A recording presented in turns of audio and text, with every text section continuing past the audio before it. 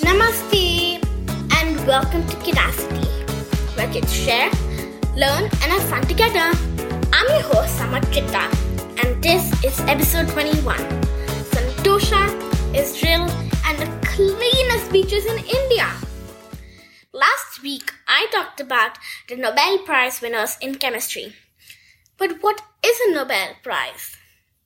Nobel Prizes are awarded to honor people anywhere in the world who have done outstanding work in one of the 6 areas, which are chemistry, physics, literature, medicine, economics, and peace. Mr. Alfred Nobel started the concept of Nobel Prizes in 1895. The first Nobel Prize was awarded to Henry Dunant for his Red Cross. This is the most prestigious award in the 6 areas, and winners spend decades on working on their winning ideas or research. Welcome to Discover Yoga.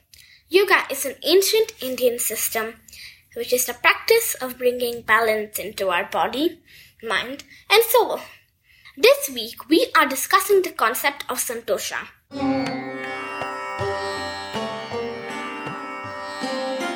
Santosha is most commonly understood as happiness. However, yoga defines Santosha as only contentment and being satisfied. But how do we practice Santosha? First, most of us children and even adults feel that a few things or activities can bring us happiness. This could be our favorite food, TV show, books, toys, or even clothes. When it comes to activities, it could be shopping, playing video games, etc. But what happens when we link our happiness to these activities or things? We become unhappy when we don't have them. To practice Santosha, we should be satisfied with whatever belongings we have and whatever activities we do in our normal days. We experienced a part of this during the lockdown, where most of the outdoor entertainment options were closed. We might have missed going out for a few weeks, but now most of us are satisfied with entertaining ourselves at home. Second, the comparison of what we have or do with what our friends do is also a cause of unhappiness. Many times, we want something because someone else has it. Think of the last time you asked your parents for a toy, book, gadget, or dress because your friend has the same one. We are all guilty of doing it. To practice Santosha, we should not compare any aspect of ourselves with others. Every person is unique in their own way. And this brings us to the last aspect of practicing Santosha, which is about our talents. Being satisfied with what talents or skills we have is also important. For example, I could be good at reading and someone else may be good at running. By thinking about why I'm not as good a runner as the other person is going to make me unhappy. This applies to parents as well. Being satisfied with children's talents and not pushing them to do something because others are doing it. It will lead to Santosha for everyone. Here is a small task for all of you. Make a list of 5 things or activities that you feel you're unnecessarily linking to your happiness. Discover what happens during this process.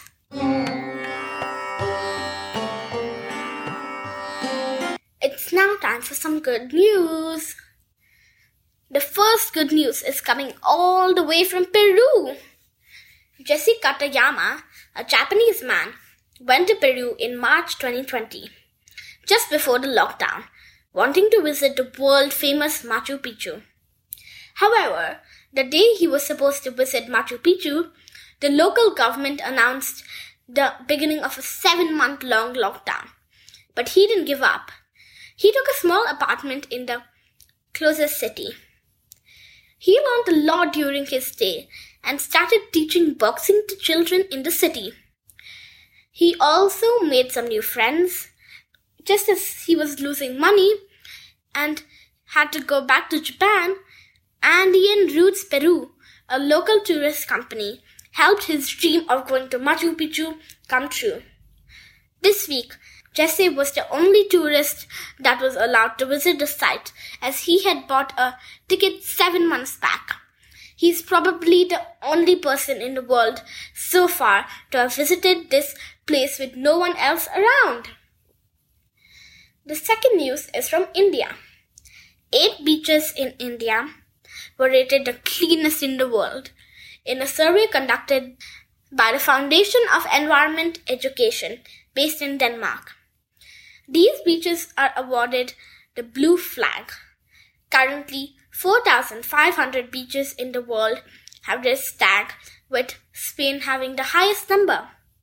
The beaches that got this award in India include Kasargod and Pudupidiri in Karnataka, Shivrajpura in Gujarat, Goghiya in Diu, Kapad in Kerala, Rishikonda in Andhra Pradesh, Golden Beach in Odisha, and Radha Nagara in Andaman and Nicobar Islands.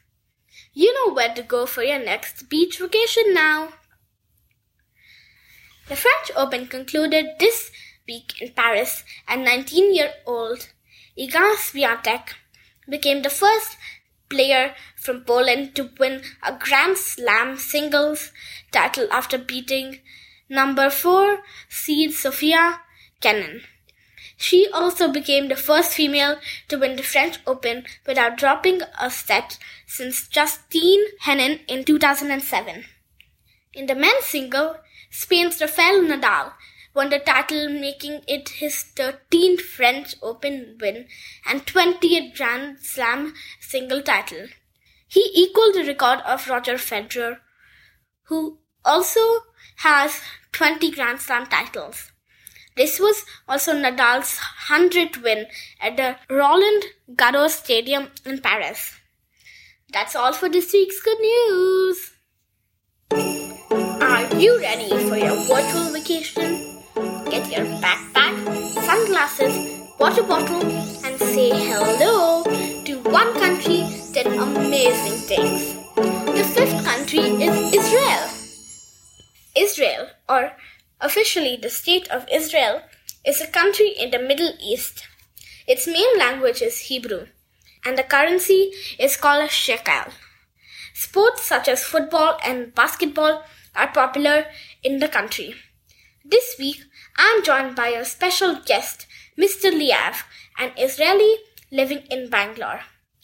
He will share some interesting facts, first-hand insights about the country, people, traditions, and more. I learned a lot about Israel in my interactions with Mr. Liav. Should we get started? Thank you for coming to Curiosity. It's my honor to have you here. And it's my pleasure to be here. My name is Liav. I'm an Israeli. I was born and raised in Israel. And currently I live in Bangalore. And apparently my history and nationality is what brought you to ask me some questions, right? So let's start. I'm 44, by the way. The first question is, How old is Israel and how did it come into existence? Okay, that's a very good question. Israel is relatively a very, very young state. Just like India, it was an ex-British colony, and it became a state in 1948. It became a state for Jewish people who saw themselves as a nation and wanted to establish a state where they could express their national beliefs and feel safe and secure living there. Because there was a lot of hatred toward Jews in Europe and in the Arab world as well. So many Jews left Europe and came to Israel. There were other inhabitants in what today is Israel, Palestinians. And till today, there's a conflict of where exactly and if Israel should have certain borders and whether the Palestinians should have their own states. And let's just leave it there. I've read a lot of books. I have also read that a lot of people didn't feel safe, like you were saying, in Europe. Now I have a better understanding on the concept. Okay, I'm glad. The second question is, what is one of Israel's most important festivals? And why is it so important? That's an interesting question, because let's remind everybody that the vast majority of people in Israel are Jews. More than 80% are Jews. Jews don't have festivals like you know them in India or you know them in the Christian world. But the most sacred one will not be a celebration in the street, actually, but exactly the opposite will be the Day of Lamentations. It's called Yom Kippur, and it goes more or less in the beginning of September every year. And that's a day where everybody is supposed to torture their soul and to unease their body in order to redeem their sin during the year and ask forgiveness from the fellow friends and everybody that could bother during the year. On that day, there's a very severe fast going on. People don't eat or drink 24, 25 hours. People pray a lot in the synagogue, and people usually ask forgiveness from the neighbor, from the friend. So please forgive me if I hurt you somehow. Please forgive me. I will just add, it's a very curious day because Jews not only fast, but they also don't do any work. They don't drive. They don't watch TV. So for 24 hours, the whole country is on pause. There are no cars in the streets. There are no buses. There are no trains. Everything is quiet, and except kids playing with bicycles, because that's the most safe day to be with a bicycle on the street because there's no cars.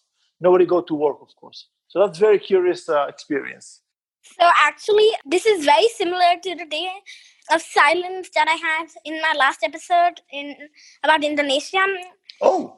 You were saying that everything is on pause. And yeah, it's very similar to the festival they have there. Because asking for forgiveness to somebody, you won't do that. But if there's a festival, you will want to do that.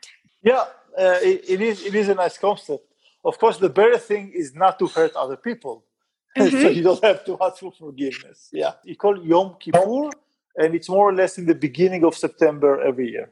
Okay, so called Yom Kippur, if I'm saying it. Yom Kippur, yeah. So it's called Nyepi in Bali. In Bali? Okay. The third question is that I found that Jerusalem is one of Israel's most important cities. Mm-hmm. But why is it so important in the first place? That's another good one. That question goes way to the back. Jerusalem is a holy city. For the Jews, where the old temple created by God used to stand, and until now there are some parts of that old temple that are very sacred for Jews. For the Muslims, it's a place that Muhammad had some important issue. There's a very important mosque right where the Jews considered it as a sacred place. And not far from there, less than a kilometer, there is a place that, according to Christians, Jesus Christ was crucified. So it's a very holy city for all the three Abrahamic religion, and it was like that for the past 2,000 years, which is why the Muslims conquered it, the Crusaders came to Palestine, conquer it, etc., etc., etc. So when the state of Israel was established, it was very natural to make Jerusalem the capital. But the reason it is very important is its history. That's really wow, because like all in one city. Yeah, no, it's not only even one city. All those sacred places, more or less 1-2 square kilometers. Yeah. They're all in the same area. So if you ever visit Jerusalem, you can see all the sacred places. Yeah, in less than one afternoon.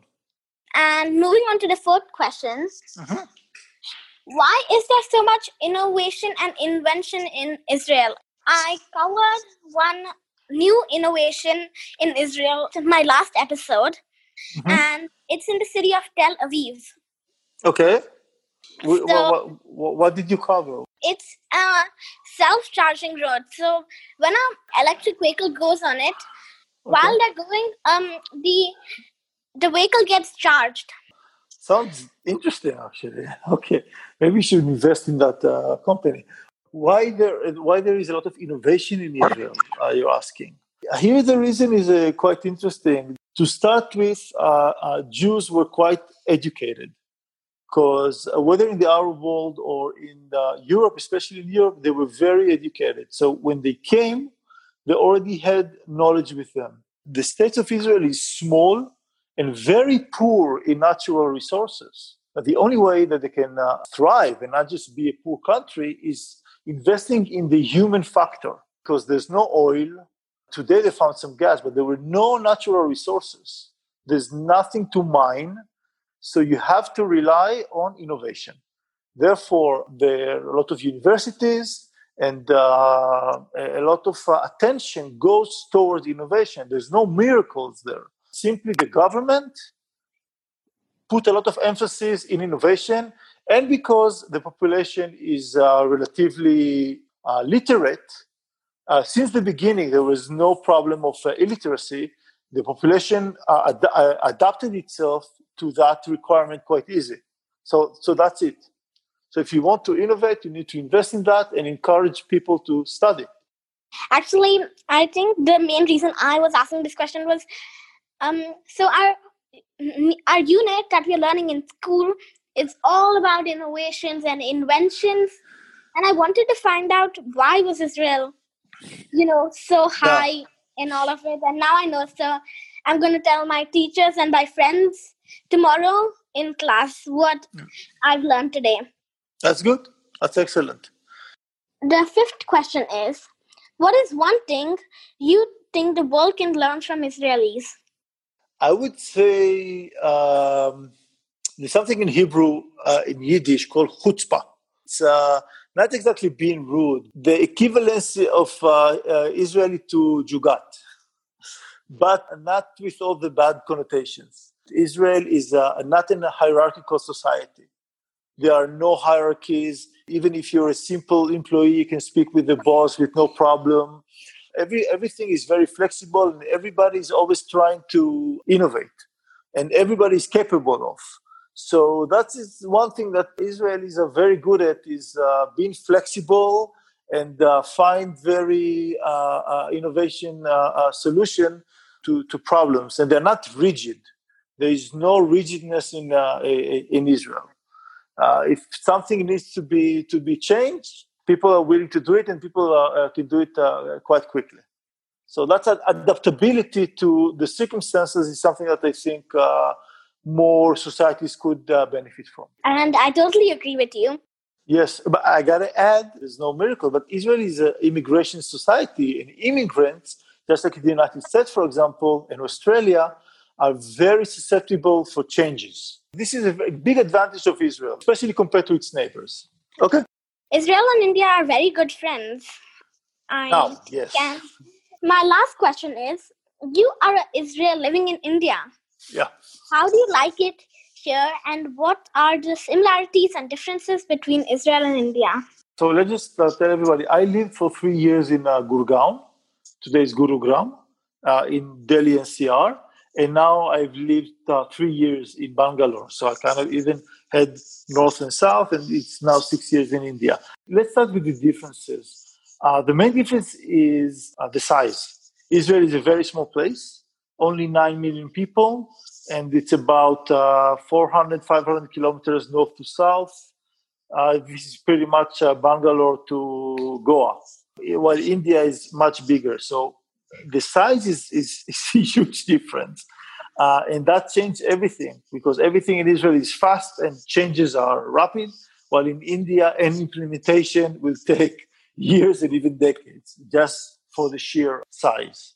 So that's a huge difference that people don't see. Another one, I gotta say, fortunately, Israel doesn't have that level of poverty that you can see in India. And that's something that is really catch the eye when you first visit India. And of course, when it comes to similarities, I would say that both Israelis and India scream a lot. Both Israelis and India are quite warm and quite welcoming. and very happy to meet new people. And unlike, in places like in Europe, in North Europe, where there's people are more cold and you can live in the same building with people and never talk to them, Indians and Israelis are very, very open and like to invite people to their houses and, of course, share food and experiences all the time. Yes, I've noticed this in India, and now I'm actually looking forward to going to Israel and seeing Israel because I'm very fascinated about Israel now. Excellent. Whenever you go, let me know before. I'll help you plan your trip. Let's just wait for that COVID thing to be over. So thank you so much for your time. I've learned a lot about Israel and its cultures, its traditions, and everything about it. And thank you for inviting me to participate on your podcast. It was a pleasure. Goodbye. Yeah, goodbye. We are at the end of the show, and I want to leave you with an author recommendation. I recommend the books written by Ms. Sudha Murthy, who is an Indian author that writes children's books with Indian themes. She was the first female engineer to be hired by the Tata Group and also famously lent money to her husband to start the world-famous company Infosys. I really like these books because they are full of fun stories for kids and most of the stories have a hidden moral. Until next week, stay safe and Jai Hind from Curiosity.